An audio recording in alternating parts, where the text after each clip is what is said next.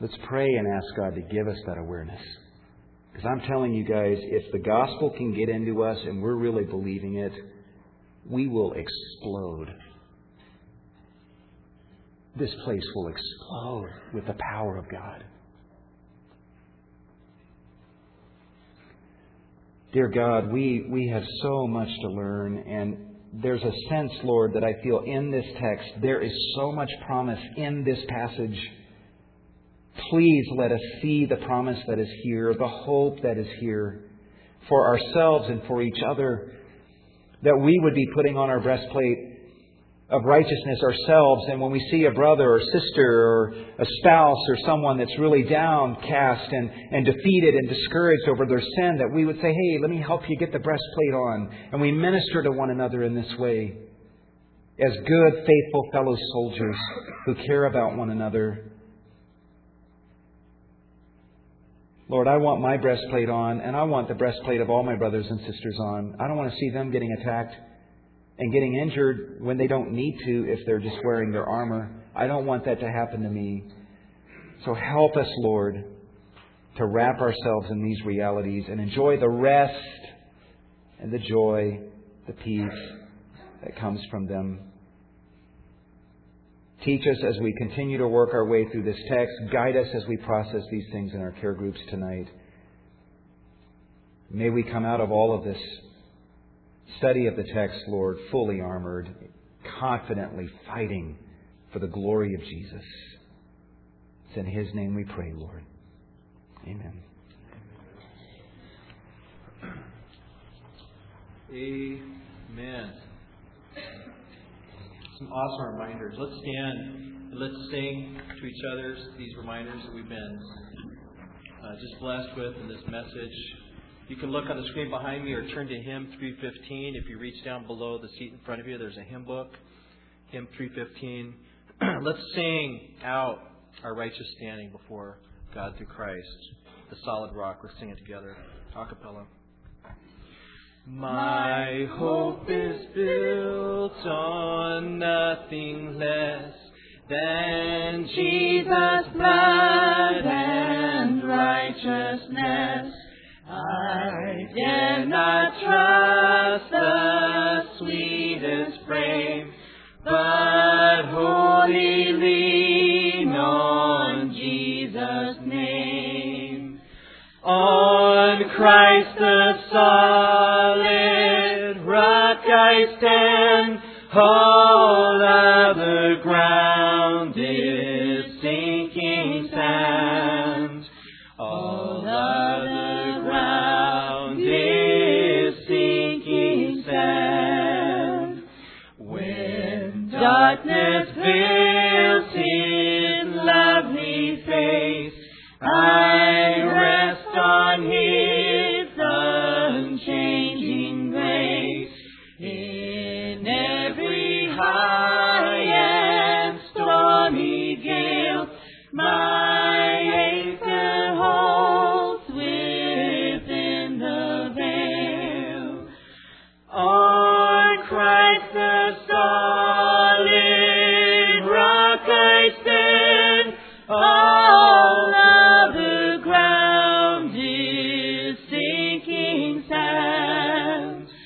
All other ground is sinking sand. Verse 4. When He shall come with trumpet sound, oh, may I then in Him be found, dressed in His righteousness alone, faultless to stand before the throne.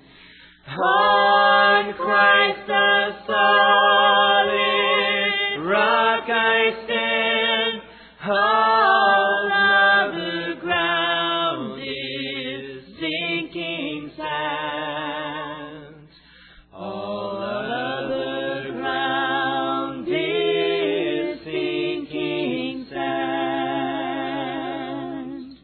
Lord, we thank You for that righteousness we have through Your Son, Jesus Christ. Lord, may we walk in that righteousness today. Lord, may it be ever present with us. And as has already been prayed, may we help each other, Lord, keep this righteous standing before one another's eyes. We thank you in the name of Jesus Christ. Amen.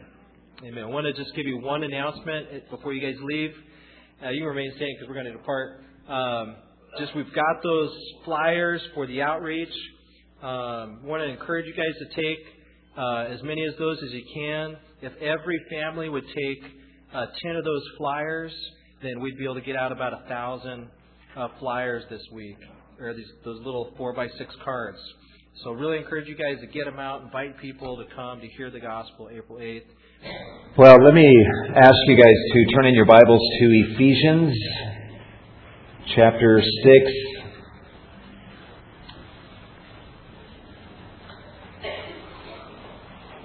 For our time of study in the Word this morning. Ephesians chapter 6, we're doing a verse-by-verse study through the book of Ephesians.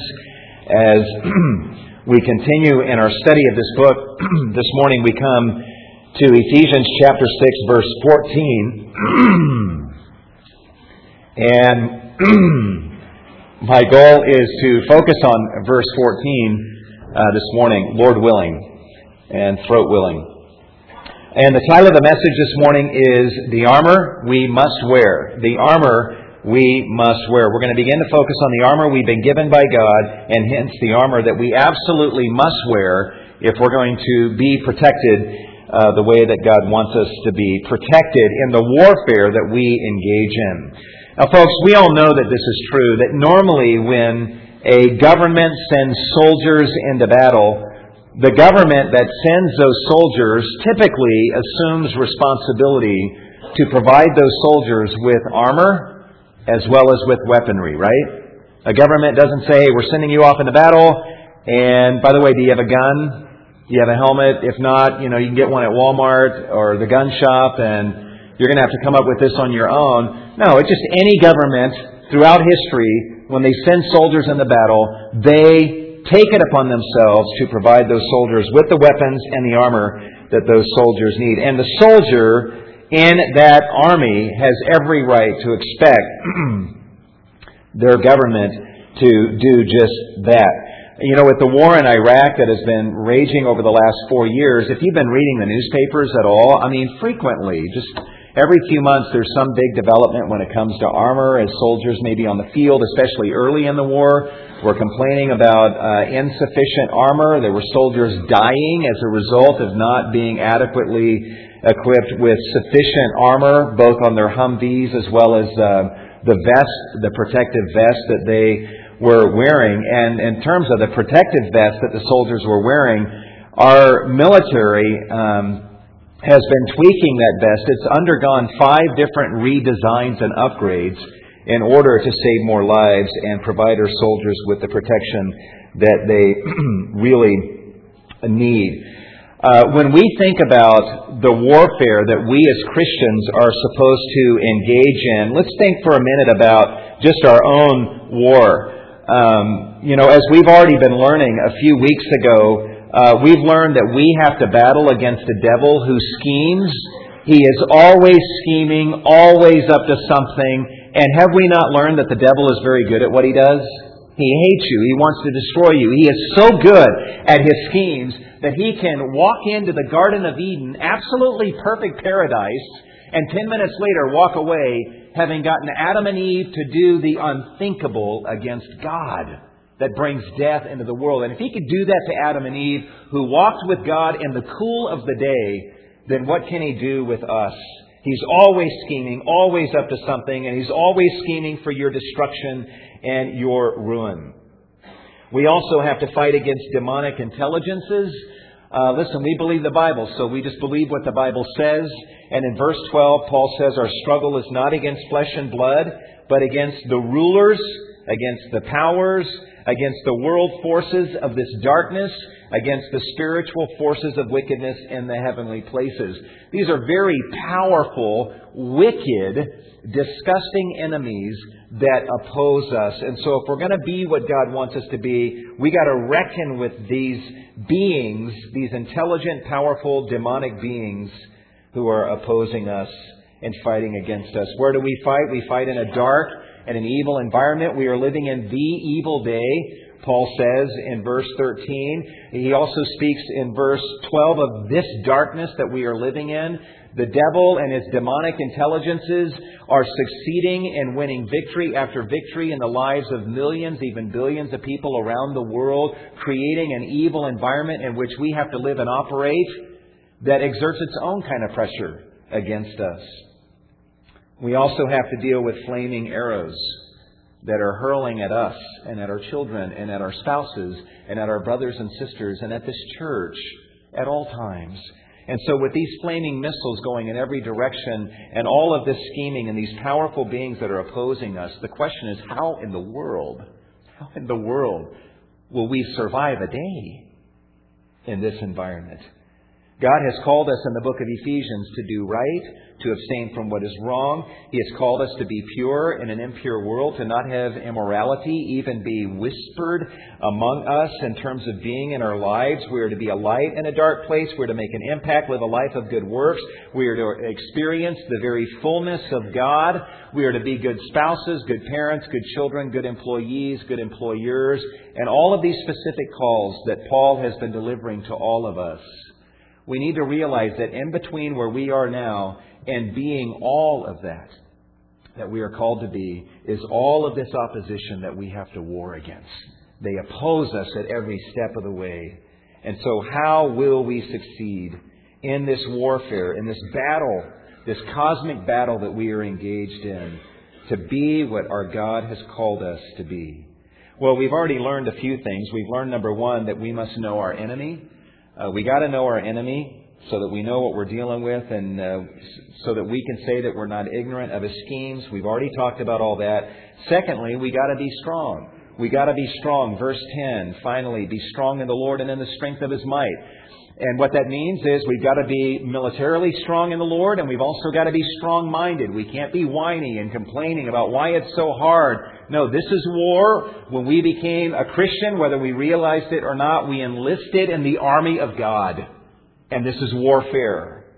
And so we must be strong and be strong-minded. And then thirdly, this is where we began to get to a couple of weeks ago, is we must put on the full armor of God. Armor that is fashioned by God, and hence we know that it's perfect. And it's the armor that was worn by God himself, and he's sharing his armor with us, and he's saying, I've worn this. Why don't you wear my armor? And then also Paul describes it as the full armor of God. In other words, the fully sufficient armor of God.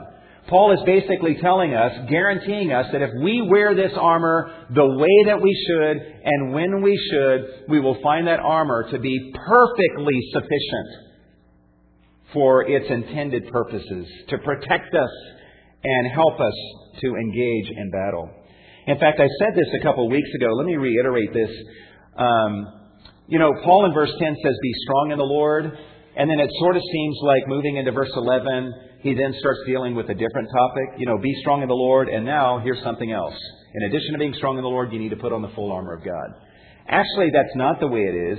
He says, be strong in the Lord. And now he says, let me tell you how you can be strong in the Lord. You become strong in the Lord by putting on your armor and taking these weapons that I will be telling you about. In fact, let me show you in the text itself how this is the case. If you look at the screen, in verse 10 he says, be strong in the Lord and in the strength of his might. And the verb that is translated be strong is the verb that we get our English word dynamite from. Okay? This is dunamai. And Paul is saying basically be dunamai in the Lord. Be strong in the Lord. And then coming into verse 11, he says, put on the full armor of God so that you will be dunamai, so that you will be strong enough to stand firm against the schemes of the devil. Verse 13, therefore take up the full armor of God so that you will be dunamai, so that you will be strong enough to resist in the evil day. Verse 16, in addition to all, taking up the shield of faith with which you will be dunamai, strong enough to extinguish all the flaming arrows of the evil one. You see how the theme of strength continues throughout Paul's talk about armor. In other words, you put on this armor and take this weaponry, you will make yourself militarily strong in the Lord. This is a part of how we strengthen ourselves.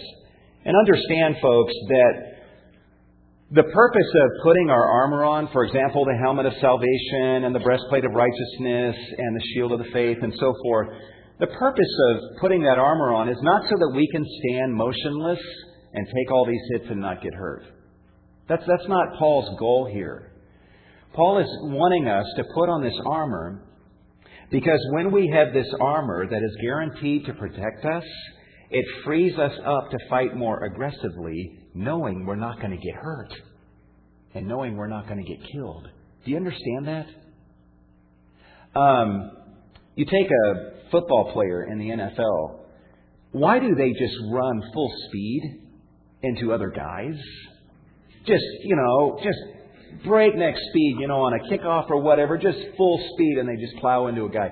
Why do they do that? Well, they get paid a lot to do that. That's one reason. But the reason that they're willing to be so aggressive on the field is because they know they've got their armor on.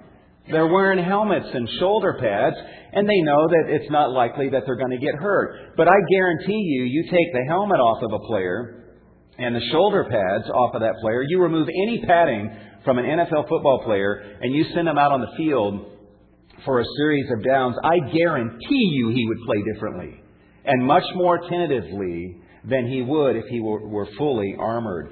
And so Paul wants us to put our armor on so that not we can stand there and just take all these hits and not get hurt, but because we will fight more passionately and more aggressively, knowing as we're fighting that we can do this and we're not going to die. We're not going to spiritually die. We're not going to be spiritually injured because we have this armor on. In 1 Peter 3:13, Peter asked Christians the question who were being persecuted. He said, "Who is there to harm you if you do what is right? If you prove zealous for what is right, who is there to harm you? Oh yeah, they can harm your body. They may even kill you. But who is there to do real, genuine harm to your soul if you're doing what's right?" What kind of boldness would that give Christians? To know I am armored.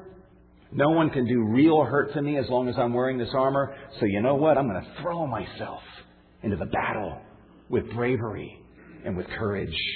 We're much more strong-minded when we're armored in this battle. Much more aggressive. We fight more aggressively and freely with this armor on. So does that make you interested in the armor? Well, we could talk about something else. Does that make you interested in the armor? Okay. Well, then we'll move on. What we're going to do this morning is we're going to look at two pieces of armor that Paul is going to tell us to put on that we find in verse 14. And the first piece of armor that he tells us to put on is the belt of truth. The belt of truth. He says, "Stand firm, therefore, having girded your loins with truth." Now let's talk for a minute about the belt.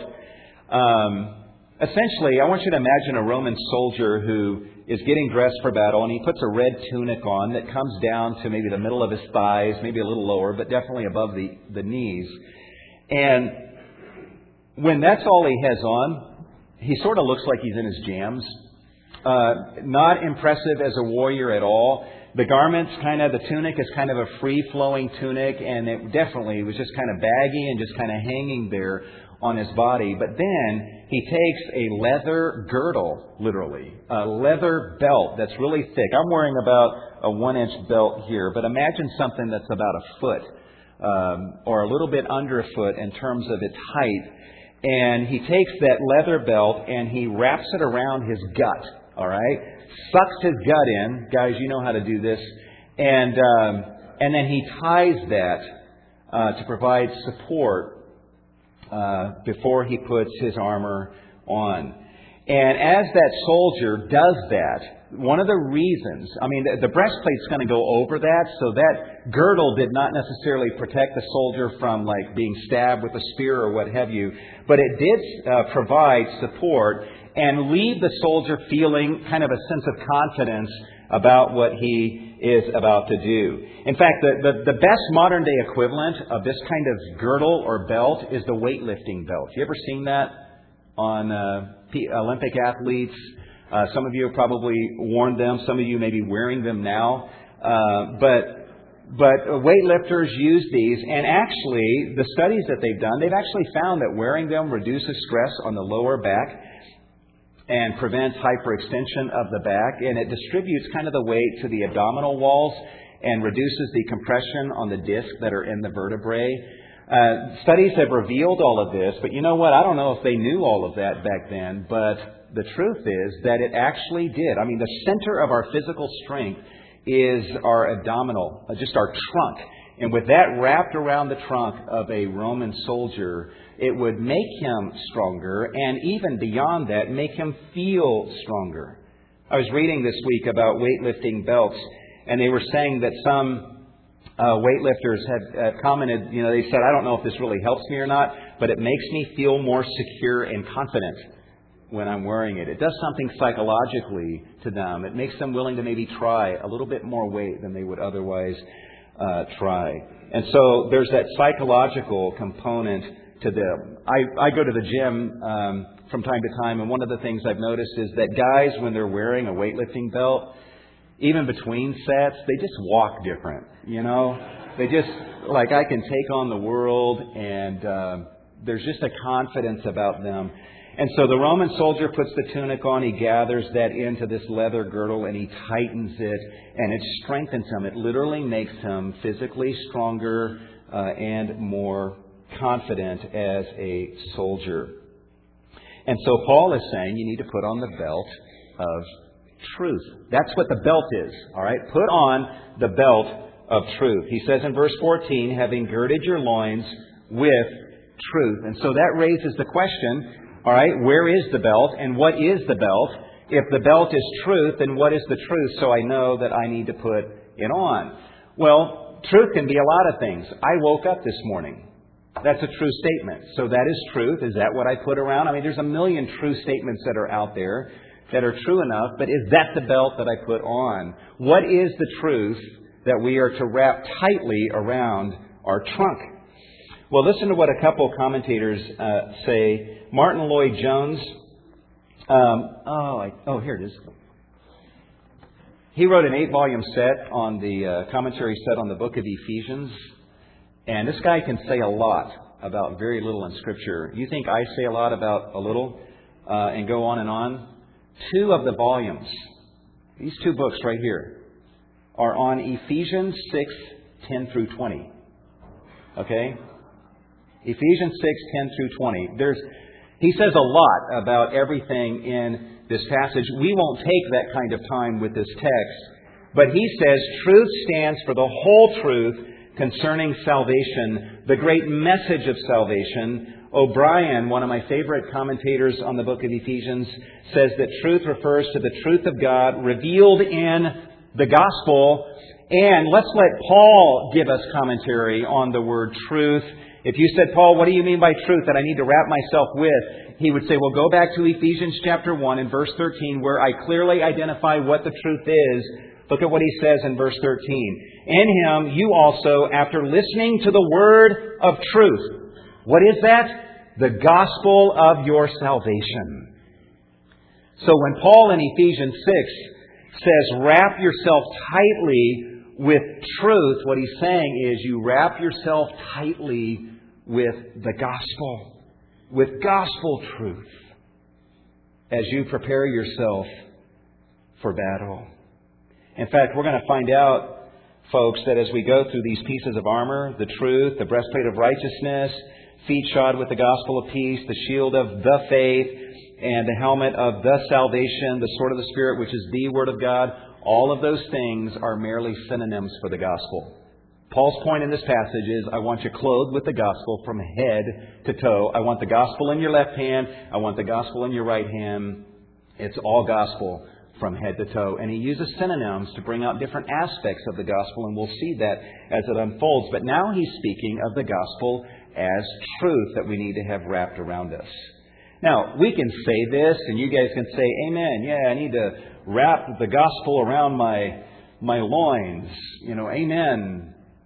But what does it mean to do that? How do we practically do that? It'd be nice if there were a physical gospel belt that we could just go to our closet and pull out and wrap it around us, and now we have the benefit of that. But it's not a physical thing. And so how do we wrap ourselves in the gospel? And folks, I'm going to say this a number of times as we look at the different pieces of armor, but this is basically what you do. To gird your loins with the gospel truth, means to wrap yourself tightly in a conscious mindfulness of gospel truth. It means to know the gospel, to be aware of the gospel, to wrap yourself in a mindfulness, in an awareness, in an ongoing awareness of gospel truth. One of the things we're going to learn in this passage is something that corrects a mistake that many Christians make.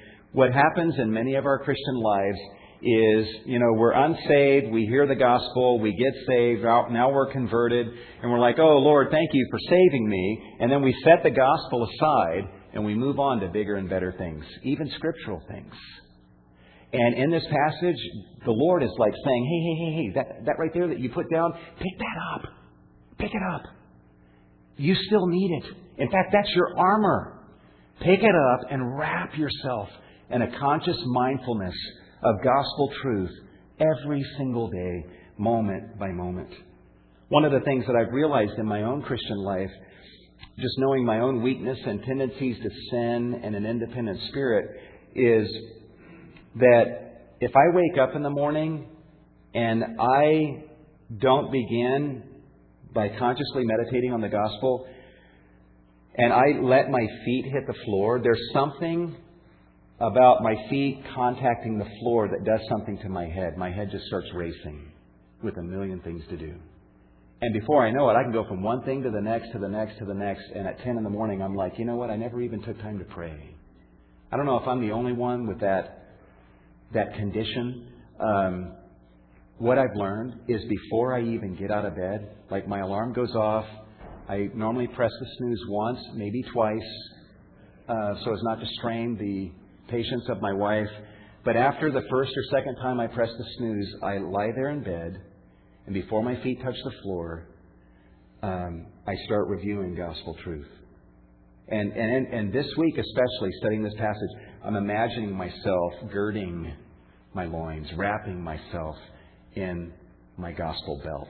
Now, lying there, it's easy to fall back to sleep. I can't go through all 20 stanzas of the gospel poem that's in the gospel primer, or quote a whole chapter of Scripture, but I'm learning, let's just do this briefly before I get out of bed. And here's what I've been saying to myself this week.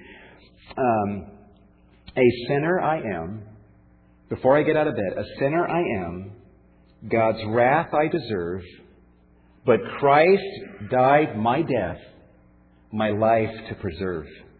Forgiven I am, with righteousness dressed, that's our justification that I'll talk about in a minute, with God always for me, forever I'm blessed. In other words, I am loved, I am favored by God's grace right now. I will be favored 4 hours from now. Everything that is true of me right now will be true of me tomorrow and the next day and a trillion eons from now. Yes, I'm a sinner. Yes, I deserve God's wrath, but Jesus died for me. And the result is that a whole lifetime of sins has been forgiven by God. Guys, think of the magnitude of the sins that we've committed against God. The millions of times that we have sinned against God. The little sins and the big sins and sins that we don't mind that other people know about. And then other sins that we would dare not share with anybody else because we are so crushed with shame over those sins that maybe we have committed. Sins that at the moment we got saved, we easily cast them aside. But even sins that since being saved are besetting sins that are stubbornly ingrained in our persons. Sins that from some points of view didn't seem to hurt other people all that much. But then other sins that have wreaked havoc and brought hurt and pain to other people. We all have all of those kind of sins. And there are millions of them. Mountainous sins. And through Christ, when we came to Him by faith, God says, I forgive you of all of that. To say I am forgiven is not a casual statement. That ought to take our breath away. Forgiven I am. And not only that, but with righteousness dressed. And my God is always for me. And I am blessed. Just to take bullet point gospel truths and just let that go through my mind and visualize myself while saying those things, visualizing myself, wrapping myself in gospel truth before my feet even hit the floor. It's a great start to a day. A great start to a day. So Paul says you need to wrap the gospel truth around the center of your strength. And then the second piece of armor that we are to put on is the breastplate of righteousness. After that girdle is wrapped around our loins, we then put over that the breastplate of righteousness, which for a Roman soldier often had, it was a metal sheath that protected the front and also the back. And so if someone took a dagger and tried to stab a Roman soldier in the heart, that dagger would bounce off. It would not penetrate. Their vital organs were protected. The breastplate was very important. You got the heart, the liver, bunch of important stuff. The lungs, inside one's thoracic cavity and abdominal cavity, and all of that was protected by the breastplate of righteousness. In fact, you guys know the word thorax? How many of you have heard the word thorax? Okay, or the thoracic cavity, which is like the chest cavity. The Greek word translated breastplate is thoraka. Thoraka, which is the Greek word we get our English word thorax from. All right, this was the metal armor that protected the Roman soldier, their vital organs in their chest cavity and in their abdominal cavity as well. And so Paul says, you get your loins girded with truth, but then also put on this breastplate that will protect your vital organs and save your life. You say, well, what is that breastplate? Look at what he says. And having put on the breastplate of the righteousness. The righteousness. Put on the breastplate of the righteousness. Now, some commentators actually look at this and they say, well, the righteousness Paul is talking about is our own righteousness, righteous deeds, a righteous lifestyle. I just have a really hard time with that. Because honestly, Paul never really seemed all that interested in being clothed with his own righteousness. In Philippians 3, he says, I don't want to be found dressed in my own righteousness. I want to be dressed in the righteousness of God. And I know for me, the primary battle I fight is the battle to actually be righteous and do righteousness. So I need some kind of armor just to get me to that point where I even want to be righteous and do righteous deeds. And so the righteousness, the justification that Paul is talking about is not our righteousness, but it is the righteousness of God. Another way of translating this is put on the breastplate of the justification. All right? Write that word justification down. And let me say this before I tell you what it is. I think justification is 5 syllables. And for some of you, because that's 5 syllables, I've already lost you. You're like, you know what? Overload, not interested. I don't get into big theological terms. Let me just throw this at you. People in our society really don't mind big words if it's something they're interested in. When you talk to people, even in this church, about the medications they take, some of the medications that are out there now they're long, they're weird sounding, they're hard to pronounce. And yet I talk to just average people, and man, they can just rattle those terms off. And they don't just rattle the terms off. I mean, they know what they are. They know what the milligrams are. I mean, they've studied that, and they know what effect it has on them. They know the benefits of taking them. They're studied and how this medication interacts with that medication if they happen to be taking both at the same time. And you know what? No one ever goes to the doctor, and the doctor says, well, I think you need to take... He gives them some long word, and they're like, not interested. I don't even want to hear about it. I don't get into long words like that. They do get into long words like that. You know why? Because it saves their life and contributes to their physical health. Justification protects your vital organs. It can save your life. It has saved your life. And so you ought to care. Yeah, it's 5 syllables. But it's pretty critical. And it goes over your vital organs and protects you from the enemy and from spiritual death and from injury. And so you should be very interested in becoming very comfortable with this word and fluent in the knowledge of what justification is all about. And let me give you guys a definition of justification. Justification is one of the craziest doctrines in all of the Bible. I just shake my head when I consider it, because it is so insane. Justification is this. You come to God with all of this mountain of sins that I spoke about a few minutes ago. You come to Him and you look at Jesus, who died on the cross and shed His blood for the forgiveness of those sins. And you say, you know what, Lord, I can't save myself. I can't contribute one iota to my salvation. But everything I need to be saved, I see that in Jesus and what He has done. And so I believe in Him. He will be my Savior. In that instant, you know what God does? He pronounces you not guilty of all of the sins you've committed before you were saved, since you were saved, sins you've committed in your past, all the sins you have not yet committed, you are pronounced instantly not guilty of all of them. That's amazing enough. But then God takes all of the righteousness of Jesus and He credits that to your account and says, I will now treat you the way I treat my son. I will love you the way I love my son. I will relate to you the way I relate to my son, Jesus Christ, because His righteousness is credited to you. He takes our filthy, disgusting rags of sin off of us. He washes us clean, then takes the perfect, spotless righteousness of Jesus and clothes us with that as a robe. And He treats us as if we did everything that Jesus did. The result of that is that now we always enjoy gracious, favored status with God. Let that sink in. We always are favored ones. We are always under the gracious, good favor of God as a result. That doesn't mean that God doesn't see our sin. He does see our sin. You go out this afternoon and commit some sin, God will see that sin, but you're still favored by God as much as you were before you committed that sin.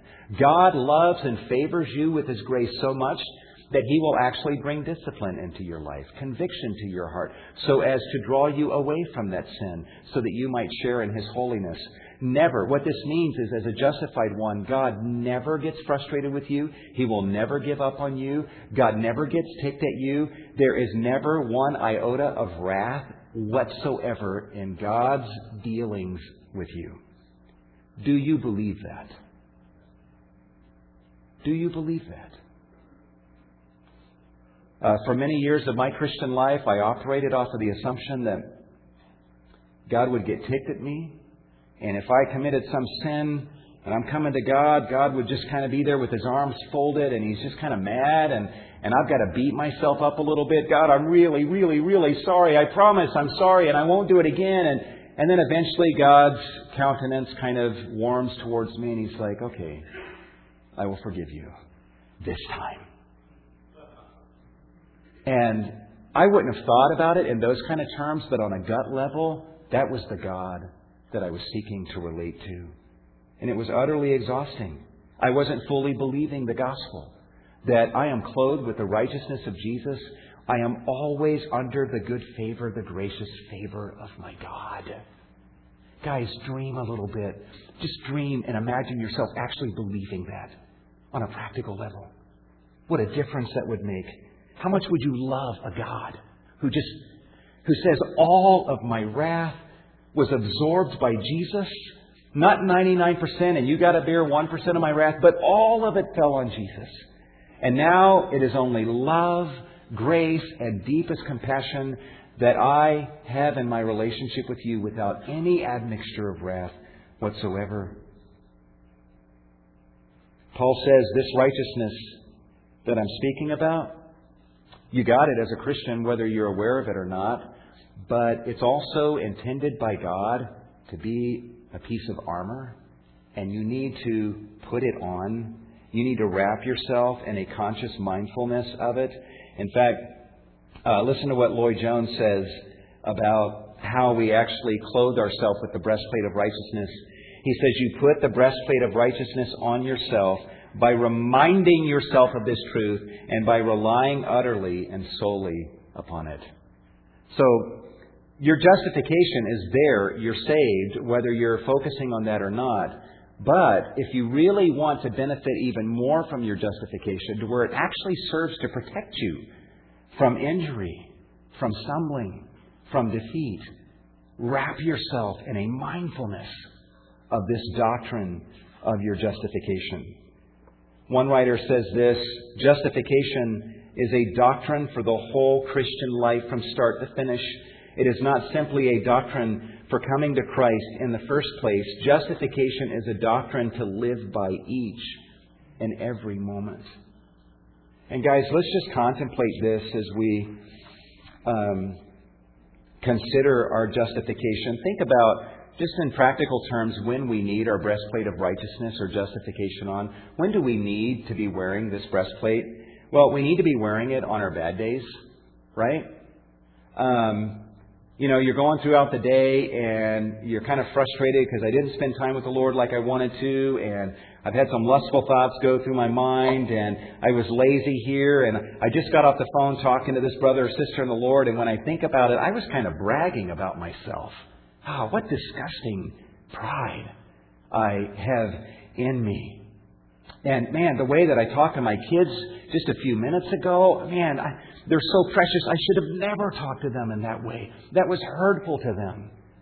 And now I'm thinking I'm going to relate to God. It's so easy for us on a bad day for the devil to persuade us that we have no right to relate to God. When we need to realize on our bad days, you know what? My standing with God is a favored standing, and it's not at all based on my performance. It is based on the righteousness and the performance of Jesus.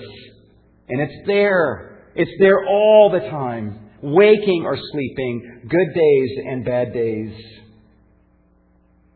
We also need to wear the breastplate of righteousness and remember our justification on our good days. Our good days. It's easy for us as Christians. This has happened to me. You spent time in the Word, 30 minutes in the Word, 30 minutes in prayer, had a rich prayer time. And man, the last 3 weeks, I've been in the Word, having my devotions every day, and I've been doing well. I've been talking to other people about the Lord and able to lead a couple people to the Lord. And this besetting sin that always has defeated me periodically throughout my life, man, the last 3 weeks I've not stumbled once, and man, I'm just really going in a good direction. And in those times, in those days where things are going well spiritually, here's what the devil does. He comes and says, hey, you're doing real well. We're like, yeah, things are going well. The devil says, you're actually more righteous than other people at Cornerstone. Comparatively speaking. Yeah, that's probably true. But here's the big lie. The devil says, you must be really special to God. You must be really favored by God. He must really like you because you've been doing so well. And here's the most dangerous point. When we respond by saying, yeah. As soon as you reach that place, all hell breaks loose against you. The fury of hell is unleashed against you. And a few hours later, a few days later, you look back on the mess you've made and it's like, what happened? What did I do? How did I do these things? And now that you've done so badly and you've failed, now you've lost your good favored standing with God. And the devil totally set you up for it. And you allowed him to. Guys, on your bad days, you got to realize, you know what? My standing with God is based on Jesus' performance, not mine. His righteousness, not mine. And even on your good days, you have to be very careful to still be reminding yourself, you know what?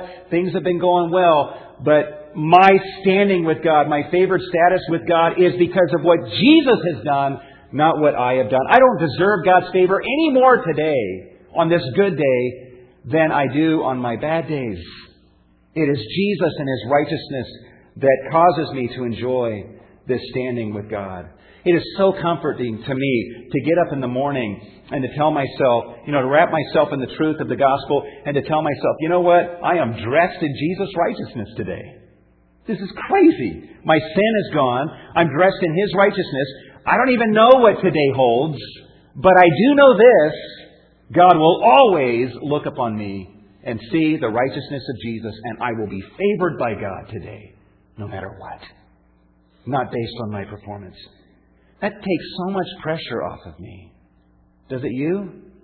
It takes the pressure off of us. Because it's all about Jesus' righteousness. We believe in that on our bad days and on our good days. We need to remember this when we see sin in us and we're just put off with ourselves. There have been times where, I've committed a sin and I feel like God doesn't even want to talk to me. And so I got to wait a couple days to come around to God after He's cooled off a little bit. And there have been times where I haven't even sinned, but I've been battling with the temptation so long. And to where I'm actually starting to think, I bet God is disgusted with me that I'm even having to battle with this. And I become timid in approaching God, when again, my approach to God is always mine because of the righteousness of Jesus. When we come to God and pray, we need to remember this. We need to remember this. Listen to what Martin Lloyd-Jones says and see if you cannot identify with this. He says, we turn to God in prayer, and the moment we get on our knees, the devil begins to act. What he does is to suggest that we are in no condition to pray to God.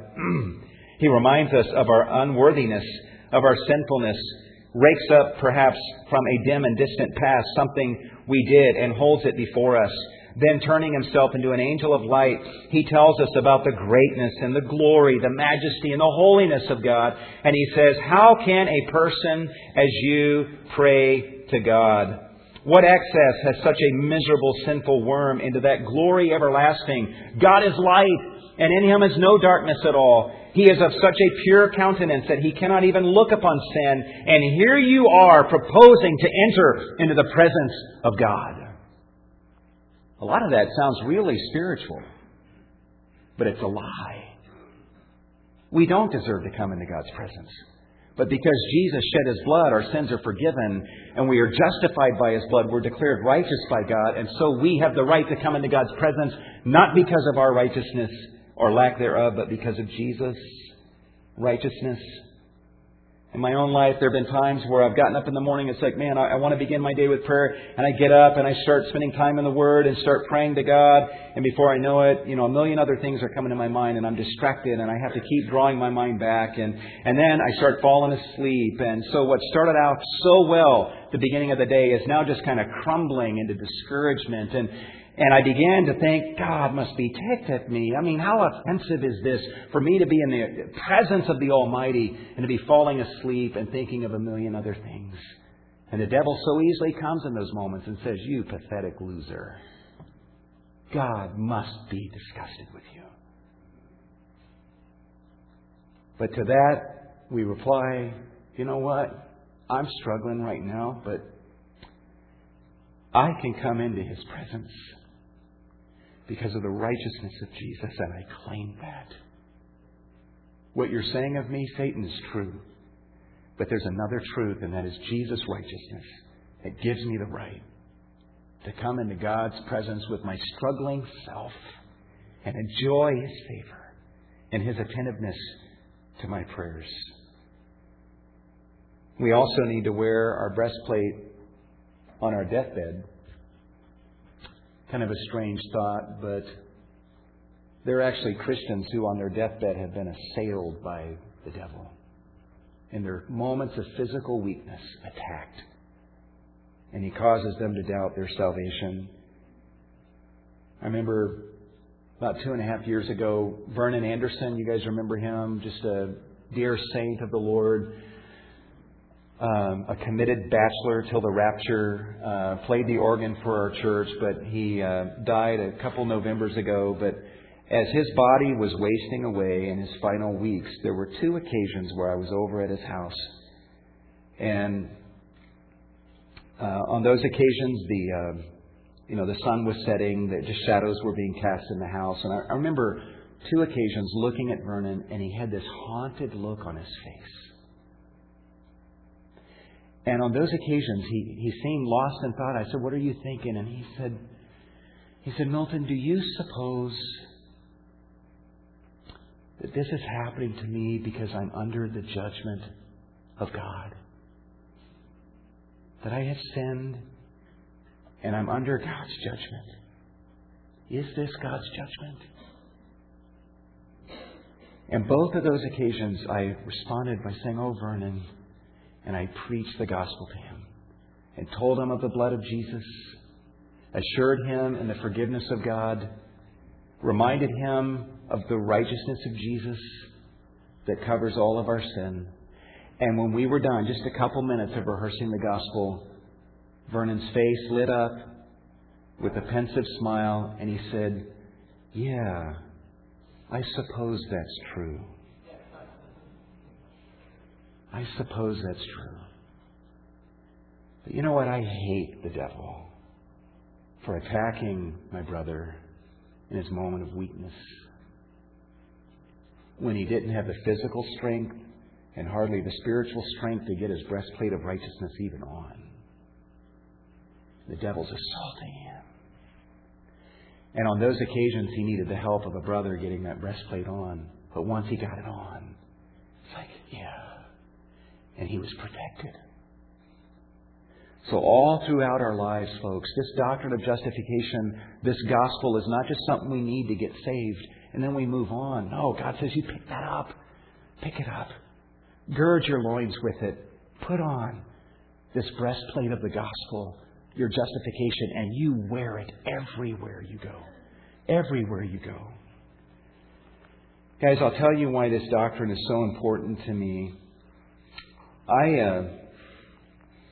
I've always been an evangelical Protestant by confession,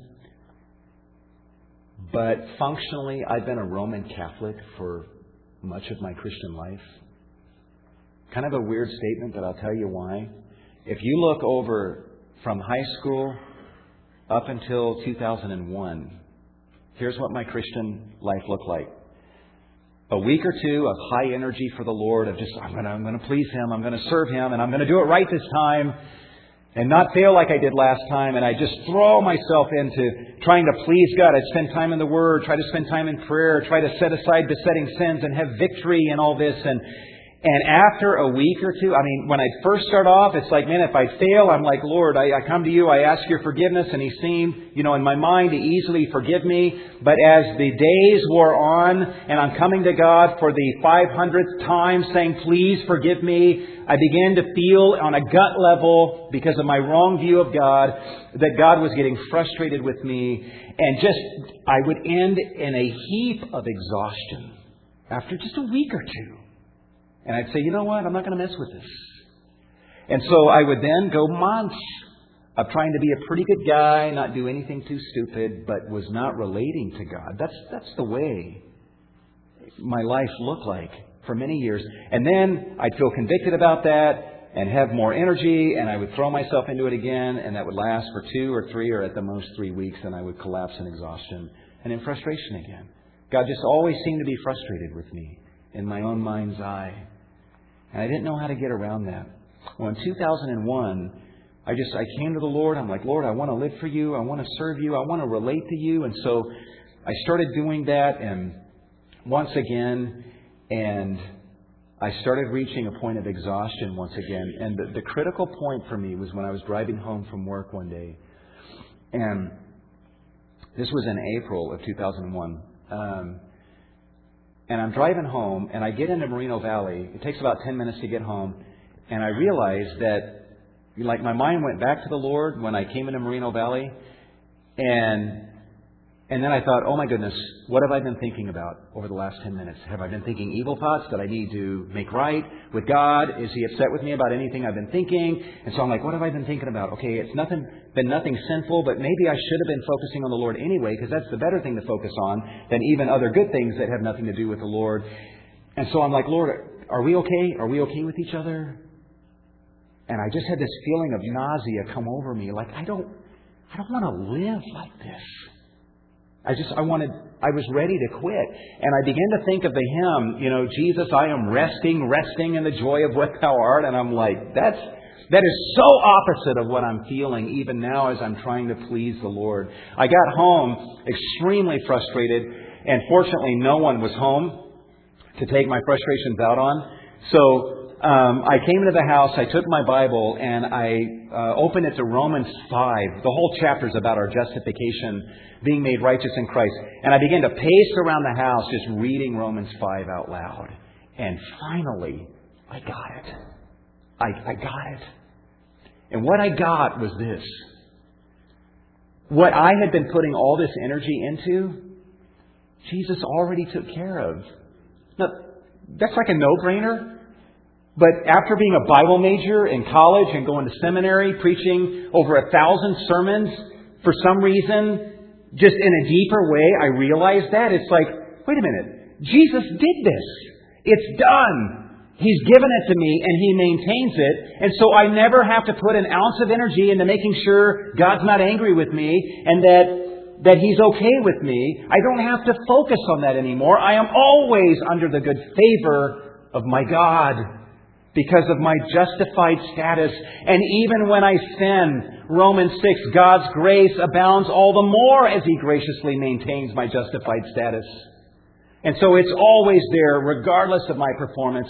And you know what? From that day, when I finally got it and realized I don't have to put an ounce of energy into this because Jesus took care of all of it, suddenly, I started having tons of energy for things I never had energy before. To love my wife and to love my kids and to love other people and to serve. There was an energy that was just ballooning in my heart that I never had before. Actually, I had it before, but it was all being consumed on tending to my justification. Rather than just finding rest in the fact that Jesus did it. He gave it to me. He maintains it as my advocate before the Father. It's always there. I can go to sleep at night and wake up in the morning and it's there. I can go through a season of sin and come back and it's there. It's always there. From that day on, even when I'm tempted, I'm thinking, you know what? I can do this sin and God's grace would only abound all the more as He maintains my justified status. But something about knowing that makes me then say, but you know what? Because of that, I don't want to do this. It does something to our heart. The rest that we find in God and in what Jesus has done, believing in that, frees us up to put energy into where it needs to go. You know, on that day in 2001, when I finally got it, here's what I found. You know, when I was in seminary, we would have cram sessions to study for an exam. We would be in one room and we're just jamming for like 2 hours and getting all this stuff crammed in our heads. And then, half jokingly, but we would literally do this, we would walk, when the bell rang and it's time to go to class where we're going to take the test, we would walk real slowly and we're saying, do not bump me, nobody touch me, because I don't want anything jostled around, I don't want to lose anything. And then we would sit down real carefully in our seats so that everything that we had in our heads would not be lost. Well, on that day in 2001, I finally got it, but here's what I noticed. I woke up the next morning and I didn't have it. I had lost that sense. And so I started on a 3x5 card writing out justification truths from Romans 5, and I would rehearse those things out loud to myself. And in the early going, I was doing it sometimes 10 times a day, just so that I still got it.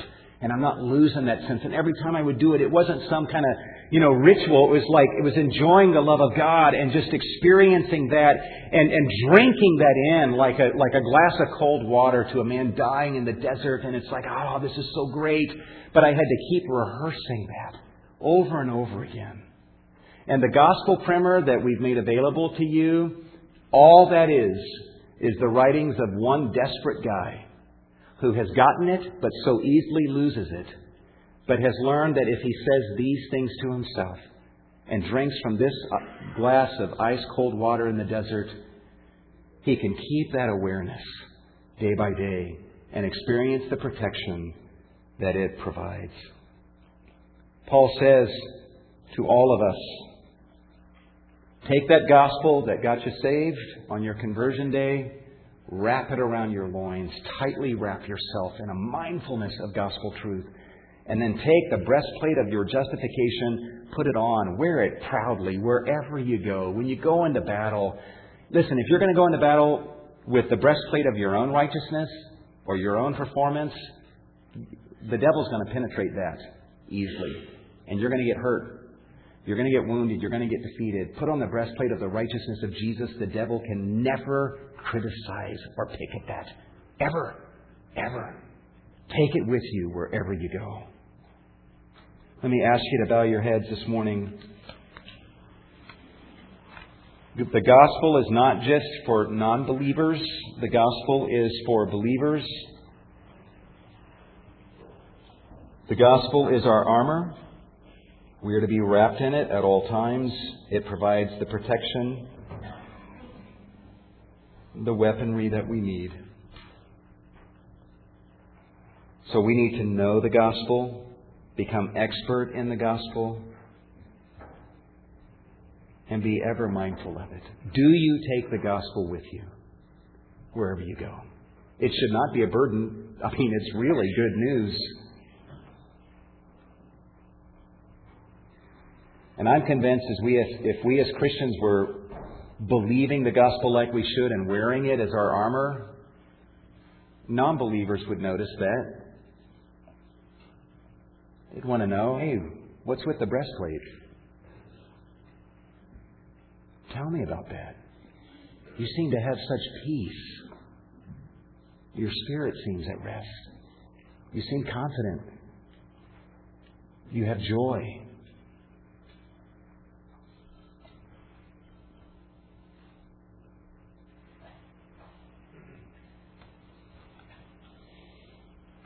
My prayer for all of us in this room is that just a really powerful sense of awareness of the fullness of the gospel would just come over this congregation, where we just let it in and actually believe it. Some of you are not believing the fullness of the gospel. You're believing the lies. You're girded with lies and deception. You need to take those lies off. Clothe yourself with the gospel. Clothe yourself. Armor yourself with Christ's righteousness.